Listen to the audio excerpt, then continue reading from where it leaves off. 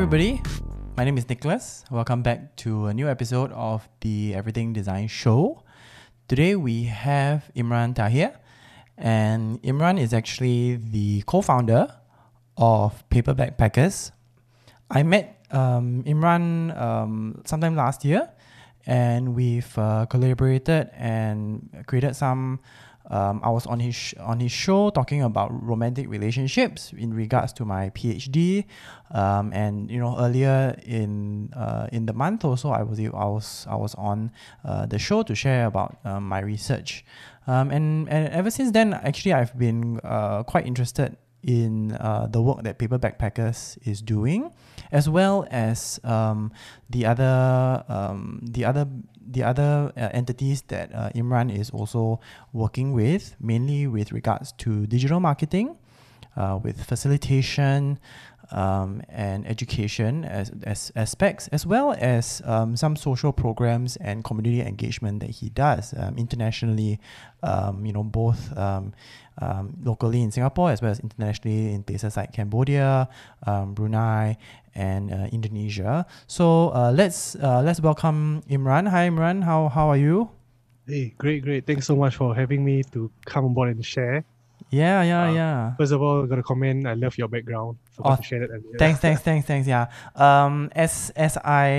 As I progress with the podcast, I try to try to improve on different aspects. Some days I improve, get a bit better lighting. I've been able to get some equipment for the camera as well. So yeah, I mean it's just a continuous iterative process that I've been trying to approach with this podcast. So I'm still learning, and I'm still trying to do as much as I can here and there. So yeah. Imran, why don't you we start off with a quick introduction. Maybe you can tell our listeners what is it that you do, and maybe just a little bit on those different entities like your Paper Backpackers as well as your Digital Bros. So my main involvement, I think you can split into three. So primarily, I identify with when I just want to be identified easily. So I usually call myself as the co-founder of Paper Backpackers. So it works as a collective umbrella to house all my interests and passion together, which is digital marketing, facilitation, training, social, everything. And it acts more as a hub to educate and empower people to get started. It's more of a launching pad for that kind of interest. So Paper Packers, we formed together with a few other people. I formed together with other people whereby we want to promote the idea of a digital nomad lifestyle. So some of you may be curious, what's a digital nomad? You probably have heard digital marketing, but what is digital nomad? Digital nomad and digital marketing are two separate things. Okay, let's be clear about that. So basically, digital nomad, you are able to earn independently, you have financial confidence, and you have a skill that is on demand by people, which is service online digitally. So that could be blogging, content creation, digital marketing, can be design, it can be cybersecurity, anything under the sun. As long as you are able to perform your service digitally or at least partially digitally. And why I wanted to have that kind of lifestyle, why I want to advocate for that, because um, based on my own personal experiences, life can be quite unpredictable. So the one thing I feel like I wanted to have control of is the way how I earn my income. Yeah. So that's why I feel moving forward. I was also thinking like, what is the future proof skill that will allow me to stay relevant at the same time allow me to be independent. So which is why we settled with digital marketing. Yeah. And I'm not saying that other components is not valid, but this is what I'm most familiar with. But I feel that the digital nomad lifestyle is what I'll continue to advocate because it allows you to achieve that balance that you need. So that's for Paper Backpackers. Earlier you were asking what's Digital Brothers. Digital Brothers is where I practice what I preach. So the digital marketing side, together with a team, we service clients to help them either enhance their brand or we help them generate leads, or build their online presence. And the third part, which is a social presence, social involvement, is the Widat project. So I'm the programs developer and also a head trainer for the Widat project. So I train volunteers and even project leaders on how they can deliver effective program for the community. So that's Yeah. what I do in a nutshell. Well, that's a lot of things that you're doing. Yeah. And, sometimes I can't even wrap my head around my own day job. But, it seems like you've been able to oversee, so many elements and so many facets of this particular, these different enterprises that you're looking into. But actually, this idea of a digital nomad is very interesting. And I quite like the way that you've defined it, because through what you've been, been looking at, I think we definitely, are moving, into the age of the digital platforms. And I think I really like the way that you've defined this thing as a digital nomad, because it's getting people who are already utilizing these particular skills, and getting them to be more conscious of how they're moving forward through the digital age as well, right? So yeah, I think through your own work as a digital marketing specialist, through your work as a facilitator, that sounds like a very good package that you are looking into. So I just wanted to ask, I think that let's talk about the first part about this paper backpackers, in terms of as a digital nomad, right? Based on the people that you've been engaging, the facilitation, your classes that you guys have been doing over the years, do you see a particular age group, or do you see a particular type of job scope that is evolving towards the digital, this digital nomad lifestyle, more than other age groups, or other job descriptions, or other roles that are out there? Yeah, definitely. Because with my involvement with backpackers and through the classes, like you said, all the interactions, there are a few very distinct ones which I will share. And I think that if you're in this, you are in a very, very good spot. You're probably in demand like crazy right now. Yeah. Number one is social media manager, which is what one of my partners is doing. And it is not well understood, but the value is incredibly high if you invest into it. The returns is really good. Do not confuse social media management with digital marketing. Those are two separate things. So social media manager, whereby they will study and dissect your social presence, social media presence, and they look at how to develop a brand around it.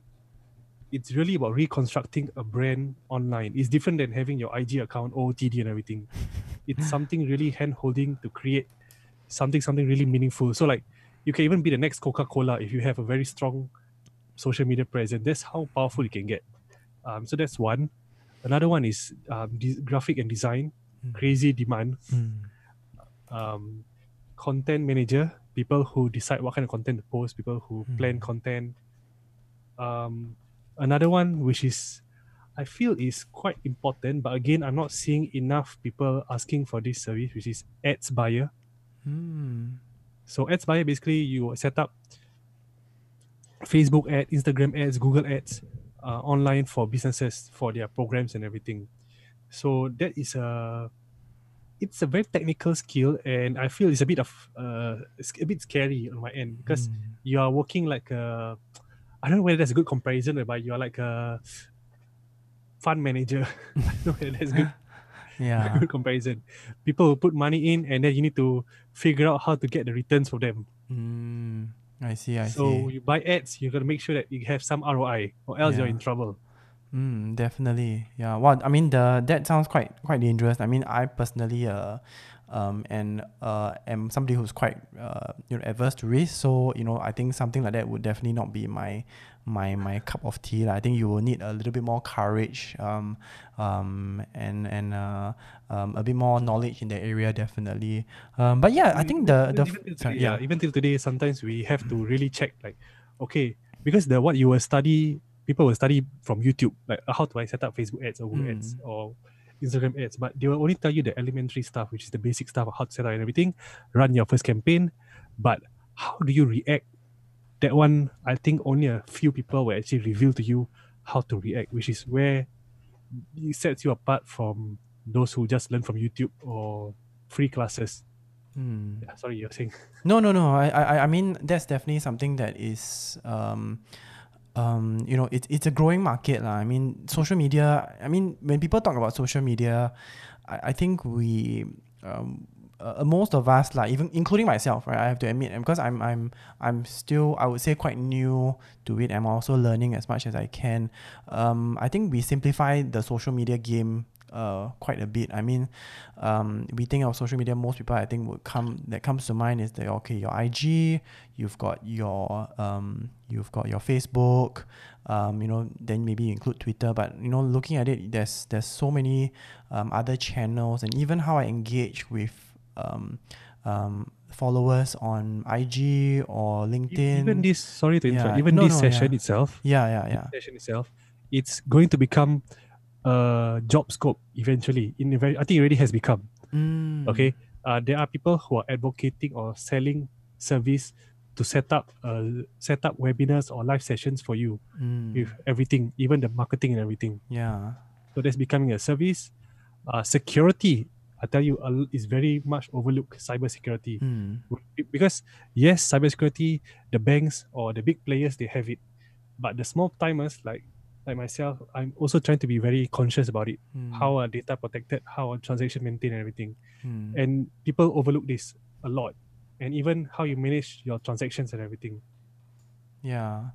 No, I mean, these roles that you've mentioned, these digital nomad roles lah. I mean, they are definitely roles that are upcoming. So I mean, I think to a certain extent, you yourself are an education provider, right? For me, from a university perspective, we're also education providers. Now there's also Skills Future, where it's continued education training for working adults over 25 in Singapore.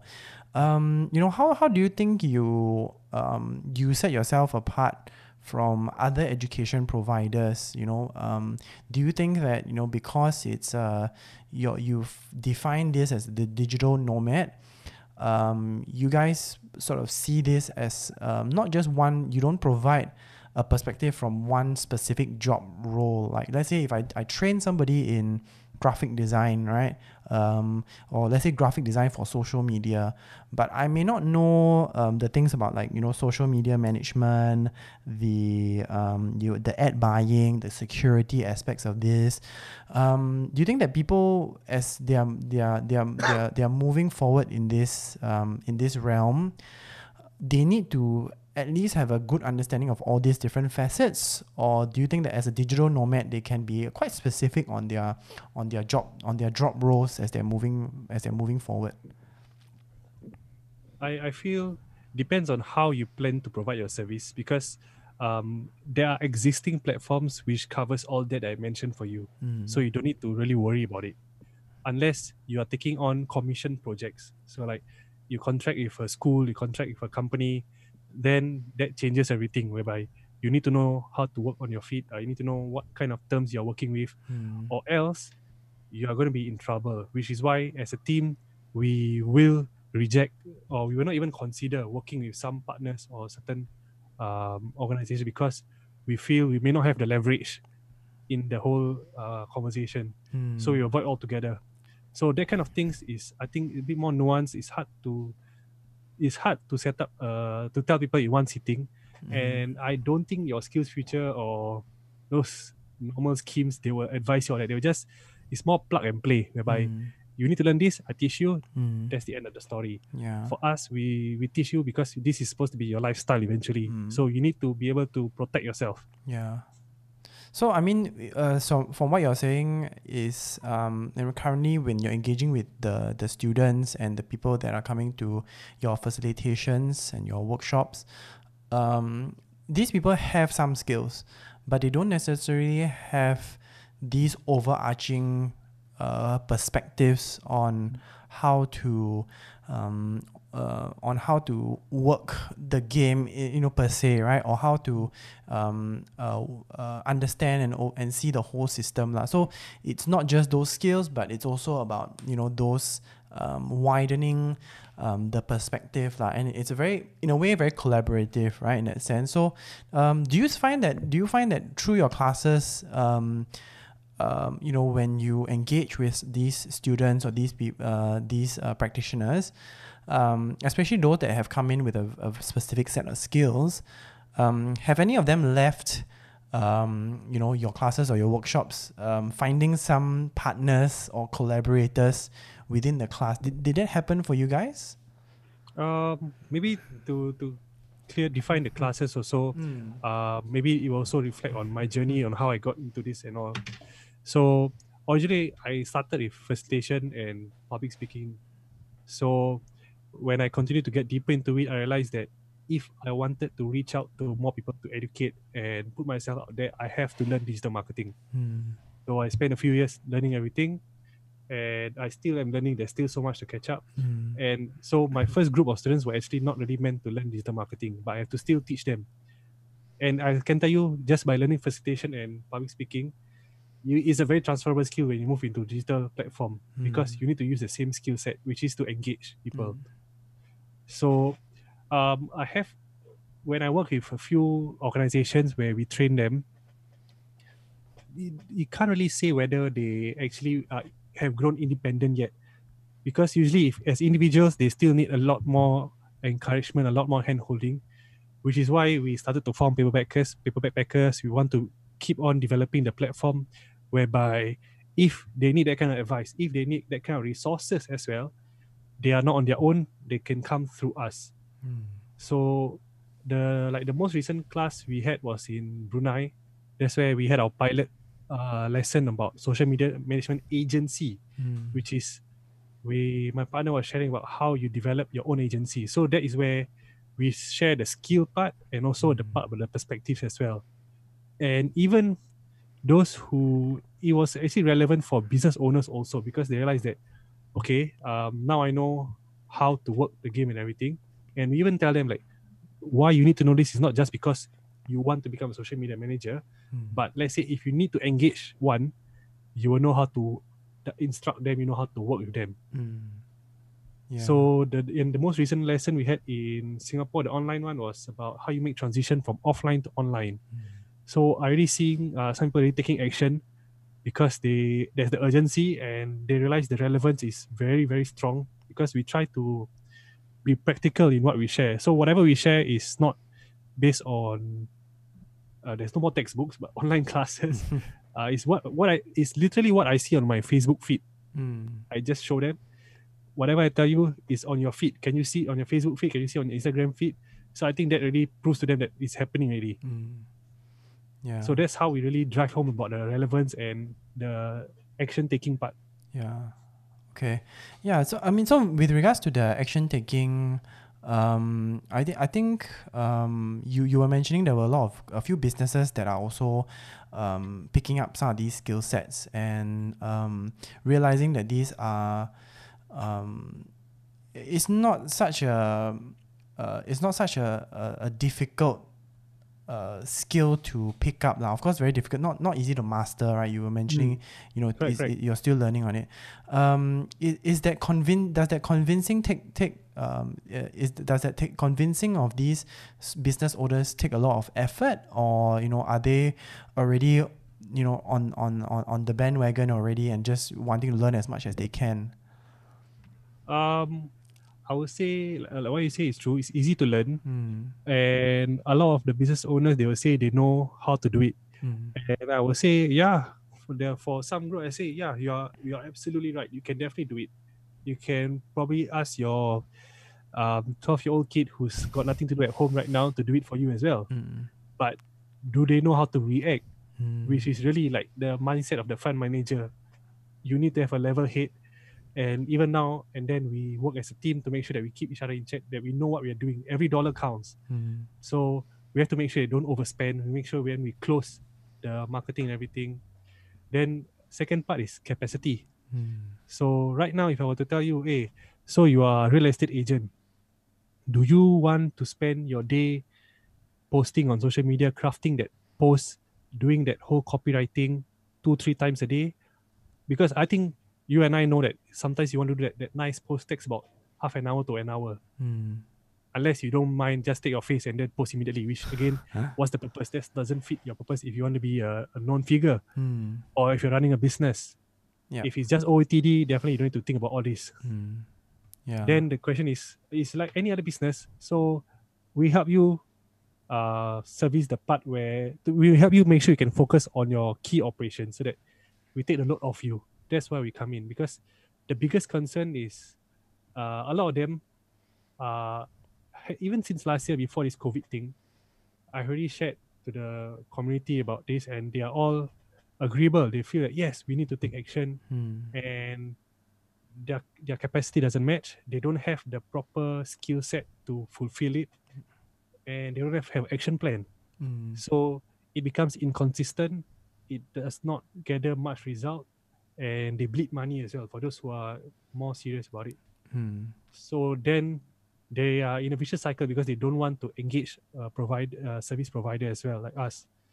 So until recently, you will see some people are starting to change their mind. They realize that, okay, right now, because everybody is a level playing field, they feel that, okay, they feel that it's a level playing field, but it's actually not. It's still the same. They try to do it themselves, and they still feel burnout because they cannot do it. They cannot juggle everything, because right now it's even harder. Because why? You are trying to transit your business from offline to online, and you're trying to build the presence at the same time. These are two different things. And I was sharing in Brunei about digital business, digitalization. Digitalization of your business and digital marketing are two separate things altogether, which people always confuse as one and the same. Whenever I say about online, people think digital marketing. I say online digital marketing.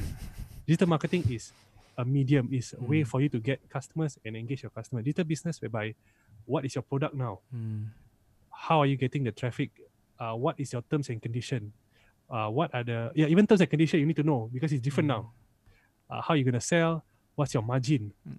Where are you gonna? How are you gonna collect payment? What kind of team of staff do you need? Even your offline operations, how should it look like now? So all these questions, even how you plan your strategy, your business strategy, business model, have to change, because you cannot rely on the old model anymore. And it's like what I've been studying is that it's a lot more data driven rather than instinctive. So you cannot have the culture of whereby, this is what I've been doing for 10, 20 years. It has worked for me. When you go online, it's not that case anymore. You have to rely on data. You have to trust the data. Don't resist the data. Because we have done campaigns whereby on instinct, we feel like, hey, this product can sell well. We look at the product, it looks like viral, everybody talking about it. That's the biggest mistake. We feel like, hey, everybody talking about it. And then when we run a campaign, zero. But when we did a campaign just purely on data, we had some results. So, I mean, I think this is a very comprehensive plan you've just described, right? In terms of how a company can go digital, how it can use digital marketing, how it can use data analysis. I mean, if a company were to, consider or to say that, okay, I really need to start, looking at my, digital transformation and, including digital marketing as well, right?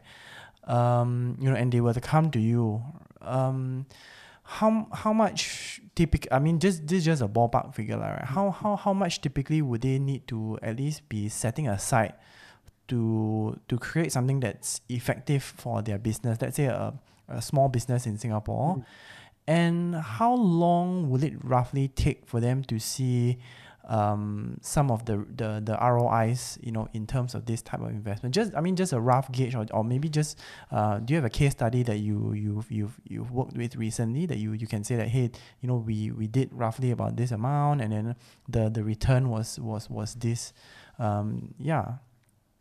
The more immediate ones, because in terms of digital transformation, we have not fully rolled out as a service. It's more of educational, because Okay. Yeah.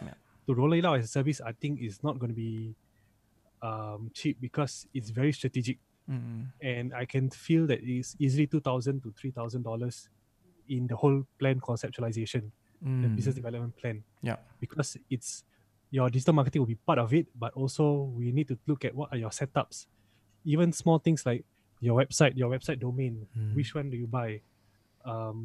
Whether do you use digital marketing or not? Do you not use? A lot of nuances, a lot of background work which people don't talk about. Like, okay, do I set up a personal email or a private server? All this stuff we will cover. Is something which I think I don't see enough people talking about it. Surprisingly, a lot of people keep pushing for digital marketing. Even though I'm actually providing digital marketing, it sounds funny, right? Yeah. Conflicting with the whole idea, but it gets a bit funny when people only fix their eyes on the price, which is just the instantaneous result, digital marketing part. Yeah. For digital marketing game plan, I think it depends on your industry. That's one, because if your industry is highly competitive, you need to be willing to part with a lot more money. It's just a matter of demand and supply. There's nothing special about that. So let's say if you're in real estate, don't be surprised if they can charge you several grands, up to maybe 10 grand if possible, with the whole game plan all together, the whole Shazam. Maybe the lowest about 2 grand at least, real estate. We have worked with one. I'm working 2 real estate at the moment. Okay. So one for lead generation only, whereby is the ads buying part. So every month we will report to them how many leads have been generated from the advertisement, and also about the brand enhancement, whereby, okay, this is the kind of profile we want to show the consumer, so that whenever they see your ads, they have this kind of perception about you. At the same time, I'm working with my partner also to help him with social media management for real estate, and that one is absolutely crazy. Like, really, my partner is really working his magic right now. That guy, he was, I would say, an obscure name, wasn't really known, and right now he's considered a celebrity. Oh. Yeah, that was crazy. Like, people consider him a celebrity now, or influencer.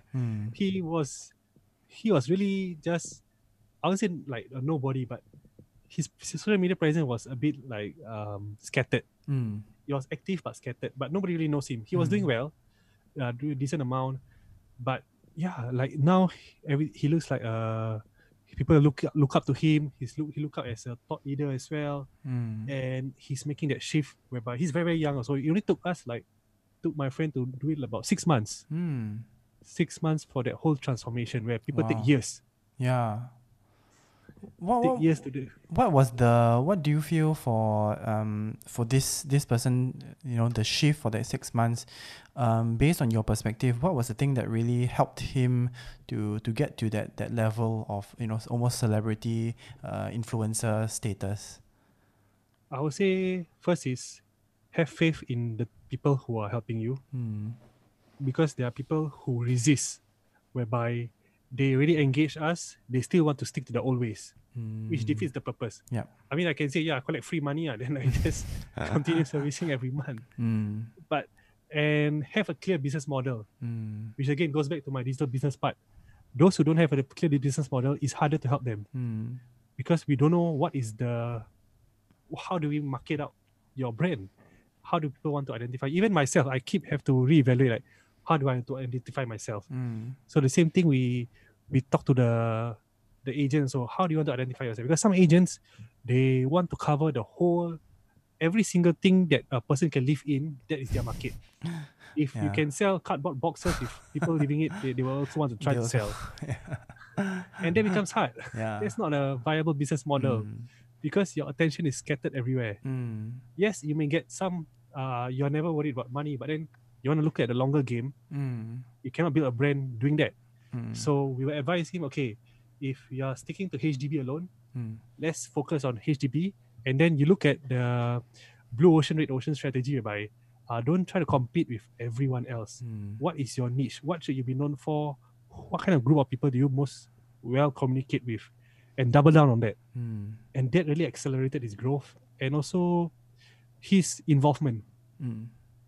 You cannot be a passive player. Yes, I know you probably paid the agent or the provider this amount of money, but if you want to have a zero effort game in this, then I think it can set you back. If I'm not wrong, people are charging about 30, 40K for that kind of zero involvement. I just don't do anything. You just help me create this persona. But that's not possible. I think who's going to willing to part with that unless you are earning millions? Then that might be just spare change for you. But if you are about below 1K, I would expect you need to have a lot of involvement. Even if you're paying a few grand, get yourself involved a lot. You need to educate yourself as well about what the value is. Only then you can really maximize, because I find this guy, he's super involved. Sometimes I have to catch up with him. I cannot catch up sometimes. He has a lot of ideas. He will study, he will research, he will share his opinion, and then we'll discuss, can we meet that expectation? And it forces us to push ourselves again. So it's like a good cycle whereby he share expectation, we try to keep up. Share expectation, we keep up. Though it's a bit tiring also, but I feel that it paid off for him. It paid off tremendously for him. So don't take it as a passive game.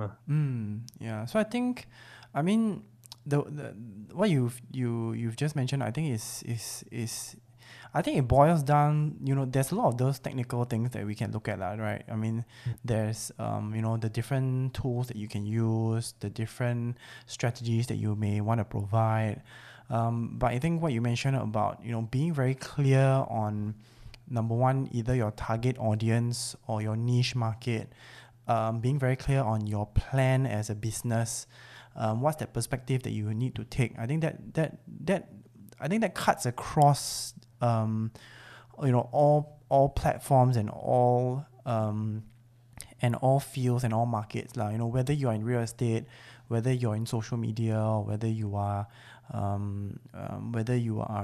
selling food and business, F&B. I think if a restaurant is, I think that we had this analogy in another podcast that I had, like you shouldn't, if you're very good at selling chicken rice, right, then just keep selling chicken rice. Don't try to start selling chicken rice with curry chicken, with duck noodles, with biryani or whatever. If you are very good at selling one item, then go with that. And I think what you're talking about, doubling down on what really works for you is very good. But making sure that you have that very clear objective, I think. So I think what I tell a lot of my design students or a lot of people is, if you're talking about a brand, we're talking about a design outcome, who's your very specific target audience? Because we know we cannot design for everybody. If we try to design for everybody or sell to everybody, we're not going to sell to anybody, because your clients will not be able to connect with you on an intimate enough level, because you haven't been very specific in trying to engage them.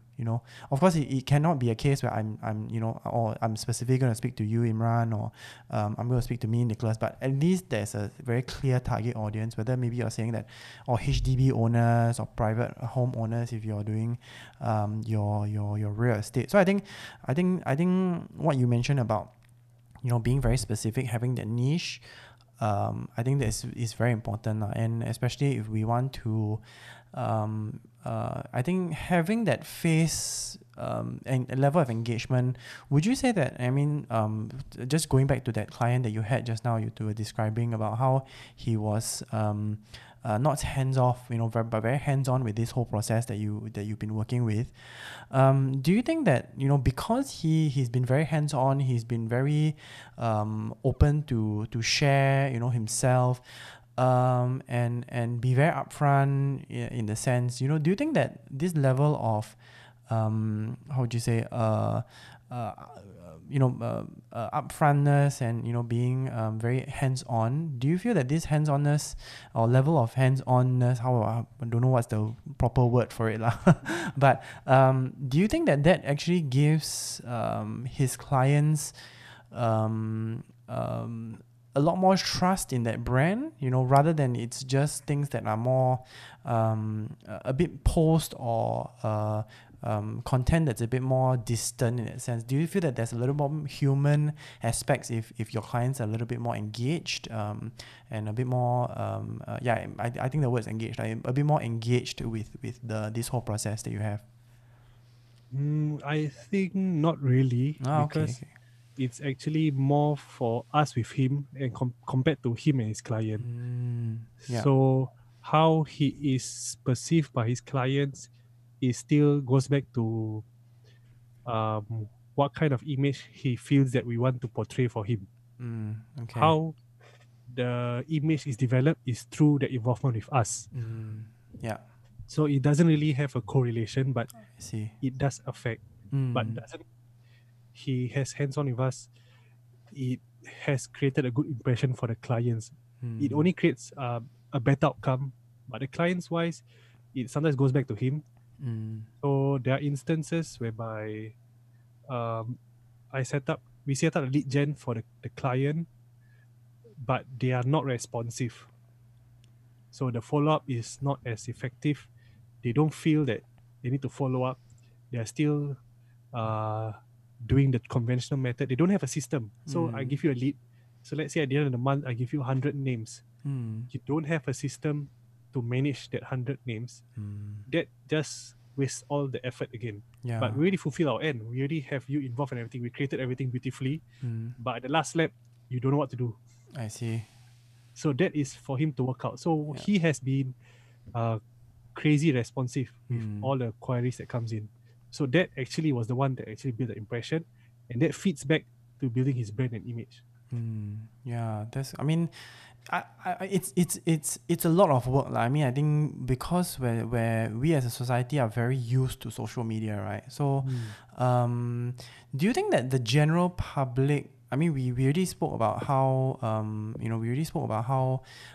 businesses think it's very easy, but there's a lot of engagement that needs to be done, and I think your client that you've described, I think he really it really drives this point home, which is to say that this whole idea of this whole concept of going digital and using digital marketing as a tool is something that is it seems easy, but for you to be successful, there's a lot of work. I mean, I think there's no, unless like you were saying that unless you have $30,000 or $40,000 to burn, you can be hands off. But if not, especially a lot of businesses in Singapore, most of the businesses in Singapore are SMEs, and our SME, our small and medium enterprises, does make up a big portion of our workforce in Singapore. So I think that's definitely a market that a lot of people can look into as well. So I wanted to talking about, we've talked quite a bit about digital marketing, as well as how a company can build their digital transformation, their plans, their strategies. I was quite interested in terms of your international work that you've been doing. So like you do go to Brunei and Cambodia, apart from also trying to grow your brand, and trying to find potentially different types of engagements and clients over in these countries like Cambodia or Brunei or Indonesia, what are some of the other reasons that you have in terms of going overseas and not just focusing on Singapore? Is there a reason why you guys decided to also reach out to these other countries and not just to look at Singapore?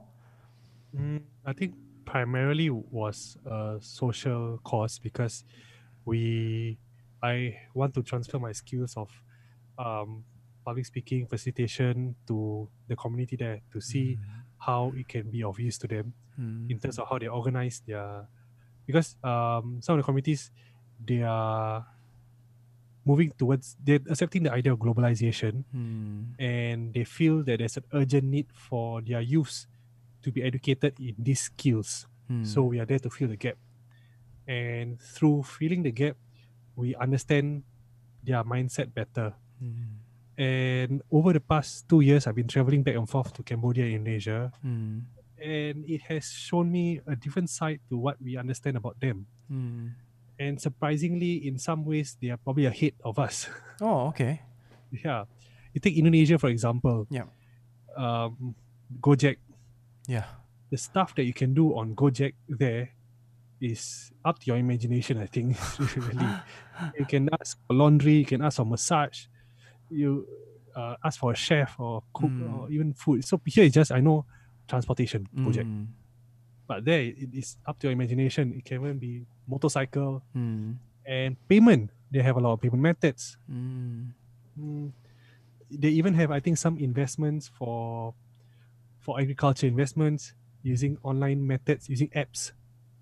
So they are really advanced in that matter, but it just not captured properly, I guess, through the main masses.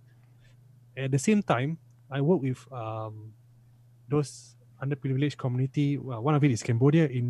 I was working with a boarding school in Indonesia, a remote school in Indonesia, Sukabumi, Indonesia. So it's really high up in the mountains. Mm. And what I realized, you have everything there. You have a 7-Eleven, you have a SIM card store, selling handphones and everything, data cards. So you start to see this blend of first world and third world coming together, and it's really, I think it's much more competitive than what we have here. I think we are in a very complacent spot, and it's, I think maybe to say also, it's a bit bland. It's a bit dull and bland. Yeah. Over there is really colorful Mm. because they really maximize their imagination, and they are working on survival instinct. Mm. Here is about how you thrive. There is about how you survive. Mm. And when you are in that survival mode, you are going to push boundaries. Mm. So they are always pushing the limits. So I even observe, I work with the students. So the students, after a while, they'll find me on Facebook. Okay. They'll add me on Facebook. So I came across this student. He has set up a page to advocate for Bitcoin and cryptocurrency. So imagine that your third world student actually has a page to talk about cryptocurrency. Yeah. Some of them are selling beauty products online. They are selling, some are doing network marketing, quite a number are doing network marketing. They are doing a lot of transactions online, a lot more, selling motors. There's a guy I know who's just buying and selling motorcycles online. Wow, okay. Through Instagram. Wow, just through Instagram. Yeah. Okay. There's another one that's selling curry puff and homemade cooked food through Facebook. And yeah, it is crazy. We really do. There's a whole online ecosystem going on there, which is much more colorful than what we see here. Yeah. I think what you talked about in terms of, you're seeing that actually we're in a very comfortable bubble, right? And the examples that you've just shown, I think highlights that idea that actually an entrepreneurial spirit,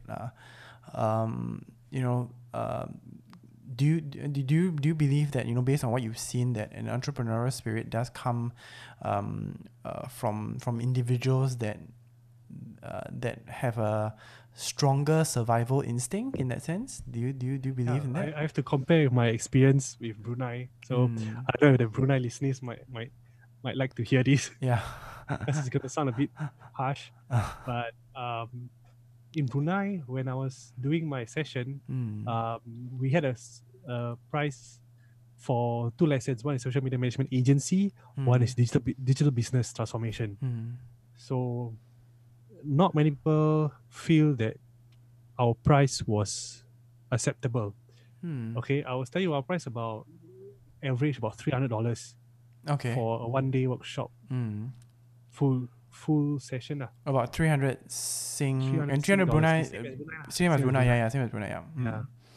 And mind you, that is the amount a student might get in terms of stipend each month when they go to a university.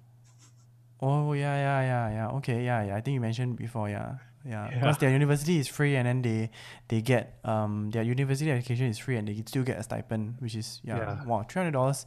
Not bad for a stipend. Yeah. Yeah, not bad, right? I study at the same Yeah. time I get money every Mm. month.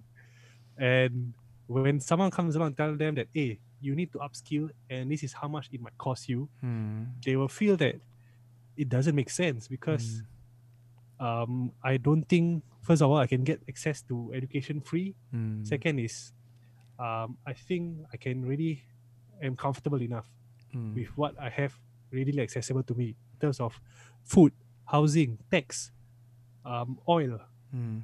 everything else. It's even though their income is not high, Mm. their average salary for graduates I think is about 1,008. Okay. So it's not very impressive, not very high. Yeah. But if you think about it, they have a lot of concessions, a lot of concessions. Mm. So that kind of levels out everything, and they are not too they are that in comfortable spot which is why Mm. the youths are actively advocating whereby they need to make sure that the youths are the one that are feeling that transition now Mm. because their comfort is slowly slipping away Oh, and they are feeling the heat a bit. I see. So they are now worried whereby if all this slips away altogether, they need to Mm. figure out how to survive. And I think the the Sultan himself believes that as well. So Mm. they have this thing called Wawasan 2035. Mm. I think 2035. 25 or 35. I think 35. Yeah. I need to check again. Yeah, whereby he wants them, the whole nation, to be independent of their existing model, existing economic model. They want them to have entrepreneurship spirit, Mm. and everything, youth advocation and everything. So they are Mm. really aggressively going towards that. So, and if you talk about that same kind of program, if you find in Singapore, they are for established speakers. I think they will bill you about 2-3 thousands. Mm. In the US, probably more. Yeah. So yeah, comfort I think definitely plays a part. Mm, yeah, I mean, I think there's quite a lot of factors that play a part into this. I mean, you spoke about a few of these things like the social, the different tiers of society. You know how developed the country is. What are some of the government concessions that are there in terms of education, or even services, governmental services that are provided, the level of comfort that most people have. So I think, I mean, whether or not a country is exploring, people are exploring or experimentational in entrepreneurship and wanting to have what maybe our generation or what we sometimes listen to in on television, the American dream, to go and run my own business. I can start my own business and I can strike it rich. I think that American dream story also, when we look at it, it comes from a context of a lot of migrants and going to a country, starting out and wanting to live that American dream to get rich, right? So from a social class perspective, it's I'm of a lower social class and I want to move up that social class. And then I think what you're seeing about it from Indonesia and from Brunei as well, I'm sure the different class systems, and even when we compare it ourselves locally in Singapore as well, I think we do have quite a large middle class in that sense, right? So the perspectives of wanting to move up the social class or the social ladders, I think these are definitely aspects that play a part in terms of whether or not its people are entrepreneurial. But I mean, I wouldn't say Singaporeans are not entrepreneurial or Bruneians are not entrepreneurial. It's just that I think if we talk about a percentage of people who are entrepreneurial, I would based on what we were spoken about, I'm thinking some of these other countries have a lot more entrepreneurs in that sense, and maybe on a percentage, but of course this is an assumption that we're saying I have to do a bit more research into that, but yeah, I think definitely social class plays a part. So yeah, I mean, that sounds like actually very good insights that you've shared. So do you feel that I mean, I guess from a digital marketing or even from a digital transformation perspective, right? When you do approach individuals from each different country, do you think that you need to sort of do you think that you need to sort of take different perspectives, or do you think your strategies need to be very different, or when you're engaging with individuals from the different countries, like for example Cambodia or Brunei or Indonesia or even Singapore, or do you feel that actually most of the tools that I have can be plug and play for the different countries, or do you need to look at it from different perspectives and make big changes to your strategies? I think it's not going to be evergreen, whereby it applies to everyone. Let me give you another example. I just checked my Instagram last night. You remember the boarding school I told you about at the very start? Yes. So now they are starting to sell their own school T-shirts online. I really, the progress that the rate that they're going is crazy. Like from a social perspective, I had that idea whereby I was discussing my team about a year ago, whereby you say, you know what, let's build them up to this point. Let's educate them enough, whereby they need. We had the assumption by they need this level of education and competency in terms of English, education, everything, as well as digital. And then we're gonna come in and tell them, oh, this is a digital business model. And yet, yesterday I just saw them set up the whole thing without even our help. They may even have surpassed you in a way, Correct. right? Yeah. Yeah. So, yeah, it gets me excited and anxious at the same time because we know they are our future competitors as well. Yeah, I mean, I think as an educator, it's a constant fear that I have, lah. I mean, and it's a good fear, I think, to a certain extent, right? Because it means that I have to challenge myself to constantly be improving in terms of my own knowledge. But it's good to see that when the people that you've taught have grown so much and have advanced so quickly and developed their own products, their own creations, their own platforms, their own designs, their own careers, and their own businesses as well, even in that case. So I think definitely that's something that is it's a good problem to have, I guess, to a certain extent. So to answer the question also, like whether the model is applicable to all, I would say yes, but then again, sometimes we don't really know them until we see them pull off these kind of things whereby they can do it on their own. But I feel that again, I would say if Indonesia, if the ad cost is so much cheaper, they could probably go crazy with it already. They've probably done a lot more crazy stuff. Because right now it's a lot more dominated by US dollar and higher currency powers. So Singapore dollar can still maintain, Australian dollar, Canadian dollar. The first world countries, they still can maintain that game of using the ad dollars to push their marketing. But if, I don't know, by some crazy turn of events, it becomes not by that kind of currency where you use to push for your marketing, we might see a whole new shift altogether. For Cambodia, I think there's a huge disparity in terms of income gap. But again, they are also very entrepreneurial. I think in terms of technology wise, they don't need to rely on it too much for now. But I feel that if you introduce it to it, I'm not too sure how much value add it will mean for them.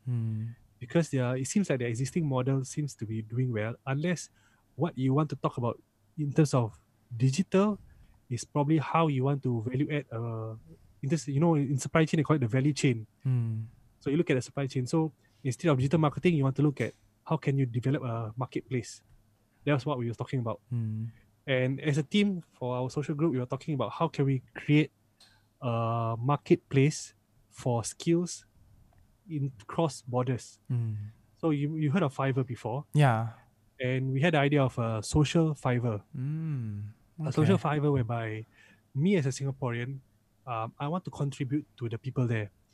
And it goes back to the course I conducted last week, whereby 50% of the earnings goes to Scott's Brunei Ramadan meal preparations. And we wanted to advocate more of that, whereby instead of purely donating money, how can you use your skills, which is digital skills, to actually be of benefit to them? So let's say you want a logo done from me, Mm. and I will charge you $500. Mm. Maybe we have a sliding scale. Maybe 10% to 50% will go to the beneficiary, Mm. and at the same time, the beneficiary can actually list their skills on that platform Mm. to compete and maybe even receive that amount. Yeah. Or they can have a marketplace, internal marketplace between each other to connect. Mm. So it's more of that compared to digital marketing. Mm. Yeah. No, I mean, I think there's definitely a lot of potential in that, lah. I think, and and a lot of people when discussing about Southeast Asia, right? You know, the bigger players, you know, whether you talk about Singapore or Indonesia or Malaysia, or Philippines, or Bangkok, Thailand, right? But I think the other countries, and not just the other countries, but the other cities outside of your bigger players, like, you know, your Jakarta or your Bangkok, you know, you have your regional cities that are out there that I think the potential for growth in these different areas is quite big. So there's a lot of potential, I think, in terms of how these markets can grow, and also how these digital platforms and these digital strategies are able to bring someone who's maybe in a remote city, you know, in one of our Asian, in our neighborhood, in our Asian neighbors, and really give these people the chance. And I think what you're doing here is, you know, it really steps that up, you know. So even this idea of almost like a social Fiverr that brings in some of these digital nomad skills as well. I think there's definitely a lot of potential for that. And I think, you know, looking at all these potential markets that could be growth areas for that. I think the digital tools that we've been talking about throughout, these are definitely very, very, you know, I think they are the bridges that connects us with you know, these other places in the world, and I think we all need to be a bit more conscious on how we are using these tools as well, because I think you know, we cannot just, I think what you mentioned just now, you know, if you just want to do OOTD, sure, then we don't need to think too much about it, right? But if we are looking at growing our brands, our identities, our businesses, then we may need to start looking at you know, how we can connect with people, and use these tools as bridges for not just people within our own country or our own communities, but I think with other communities that are out there. I must add, sorry to interrupt, I must add the fact that we are able to get in touch with them is actually through social media as well. One of the reasons. Like Brunei, it was through social media.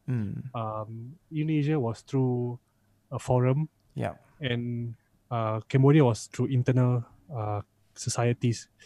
So, and I'm also curious whereby we also need to reevaluate our value in terms of how would I say, social organizations to them, because I think most of us who are doing our social work or social cause, we are still stuck in the past decade of how we can add value to them, the models and the mindset.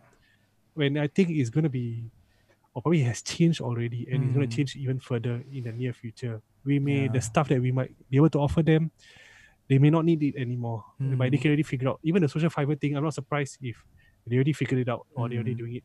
Yeah, because I mean, coming back to that point that you're talking about, which is, you know, how I think social work has changed lah. You know, last time, you know, maybe when you go to school, you go for maybe a project Thailand or project Vietnam or project Cambodia, right?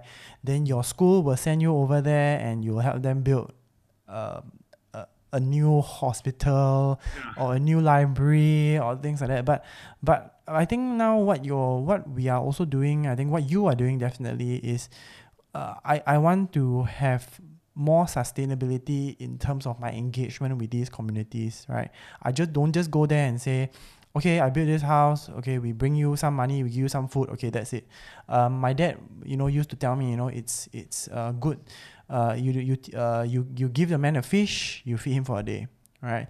You teach a man to fish, you feed him for a lifetime. So I think that has resonated with me, and maybe that's the reason why I became I saw an firsthand the illustrator. Yeah. consequences of that, and it was quite unsettling. So what happened was about 2 Ramadans ago, we went to Batam and we saw this school, fully furnished, beautifully built. It's pretty huge, real estate as well. The problem was that the school faculty or even the school principal cannot maintain the school because of the size. They have about 9 classrooms, I think, and a computer lab as well, but they only had about 80 students. So, and to maintain the school alone, it costs more than the what they need. Yeah. So you put them in a tough spot. Yeah, not sustainable. But I think what you're doing, and I think the project that you've seen, like, you know, the school in the schools in Brunei and Cambodia, and how the projects that they are doing on their own, or even the individuals in Indonesia, I think it definitely, I think, drives home the significance of these digital tools that we have, but it also drives home the significance that, you know, education plays quite a very big part, and in terms of the things that we're doing today. So I mean, as throughout this conversation, it's just quite heartwarming to hear the stories that you've been talking about, and the success stories that you have been describing. So yeah, that's I think that's very good, you know. So just before we end off, you know, I just wanted to sort of ask you, you know, as somebody who's been looking at digital transformation, I think if anybody who's a SME or a freelancer, you know, and wants to, I guess, build a better digital identity or digital brand, right? We already spoke about a few things, but is there a tip that you can give to people, you know, if they want to start their journey, their digital journey?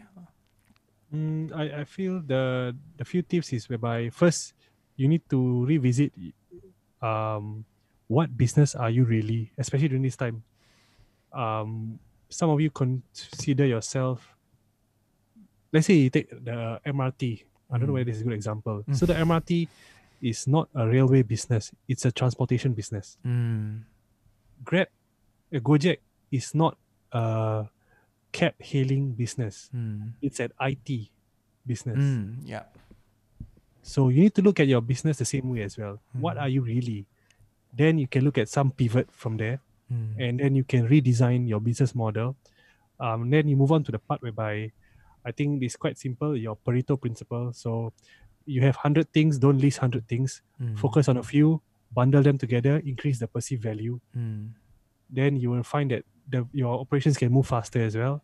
You will know how to track your margins and everything. Then it'll be more practical, and I think gives you peace of mind as well. And selling stuff offline and online is two different game plan altogether. I have coaches and trainers who approach us to build a full system and all, which I have to turn down because partly capacity, and I know it's not going to be easy because you're following a conventional model of delivering your service, and to transform it altogether, it's not about me, it's about you now. You need to be able to accept that this is how you're going to be selling your stuff now from now on. If you cannot wrap your head around that, then no matter how much I build the system for you, it's not going to work. Then be more conscious about data. Don't follow your instinct. So like the real estate guy, whenever he has a dispute or idea to contend against our plan, we will just settle it if this is what the data says. So shall we proceed? Then he will say, okay, let's proceed. I mean, this is what the data has shown. So that idea, build your digital assets. This is something, again, not many people are sharing about this. Digital asset means like, if you're a personal brand or SME, collect is something very practical, you know, collect all your photographs, your media, your video, your interviews, your articles, everything, organize them, and then look at how you can repurpose them.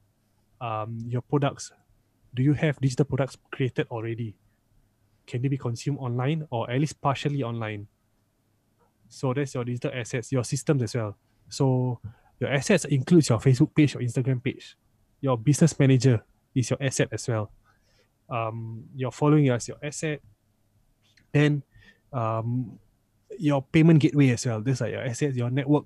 So lay out your assets, build it up together before you, because a lot of people I find that when they make the transition, they jump straight to traffic, which is building your Instagram following.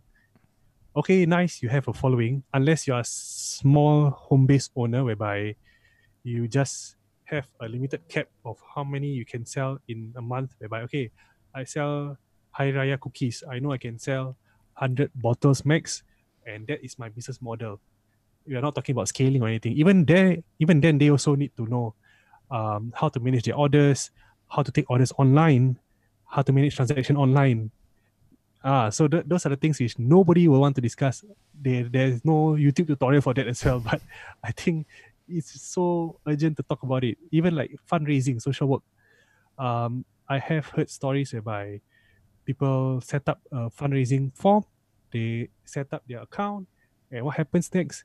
Their account gets flooded with contribution, which is a good problem.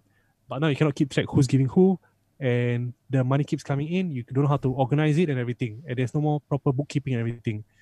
So those things you need to have spend some time to talk about it, how you want to organize all this.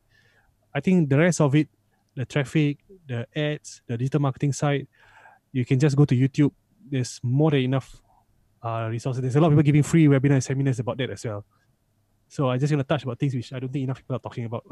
No, that's great. That's great. So I guess with that, I mean, I think we can end off for today's podcast. But it's definitely been very enriching to hear the work that you've been doing.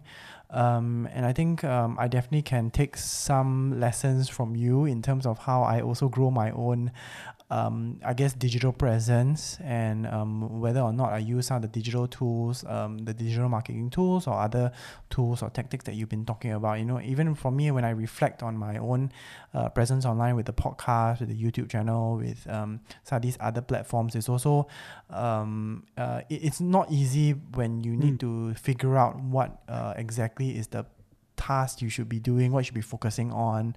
I should refer you as an example, right? You're building up your assets, not your digital asset, but at least the tools that you need to perform this podcast effectively. Yeah. So that is what you need to consider as well. So do you have that kind of, you need to make that kind of investment. So for me, when I wanted to make the transition online, the first thing I bought was this mic.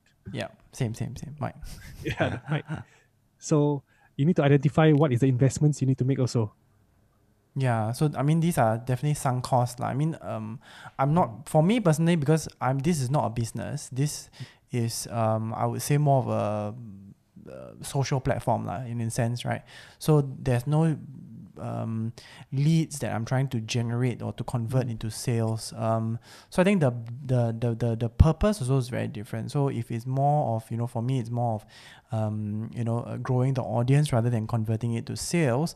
But I think defining what is the purpose is very important. Defining, I think we spoke about quite a few different things, but it seems to always come back to, sitting down and doing a lot of planning and defining the direction of your business or your initiative, in that sense. So I think that's a good reminder to end off today's podcast, to say that whatever you're doing, whether you're moving into digital platforms, you're starting to go from offline to online, you want to create your own digital business, you want to be a digital nomad. I think having scope, having a very clear direction, and doing a lot of the planning, for your business as well as your assets that you need to sort of start planning out. I think sit down, have that plan, and then you can start figuring out what is the next steps for you, whether as an individual or as a business. So with that, I'd like to thank Imran for his time, thank you for sharing all your insights, sharing with us the different tools, the upcoming digital nomad skills that are important, your case studies, your perspectives on how our globalized world is changing through digital transformations and through digital platforms. I think these are very very good, insights that you've shared with us. And yeah, if you would like to connect with Imran, I will have the links in the description. Please feel free to connect with him and engage. You can engage his services either through the Digital Bros platform or through the paper backpackers as well. So yeah, with that, I want to thank Imran again for joining us on the show. Thank you. Yeah, thanks for coming, and want to thank the listeners for listening in and tuning in to this episode. And yeah, with that, say goodbye and thank you everybody, and have a Bye guys. Yeah, thank you. Stay safe. Yep, Don't stay touch your safe. face. Don't touch your face. Yes. So yes, thank you very much, and goodbye everybody, and thank you for listening to the Everything Design Show.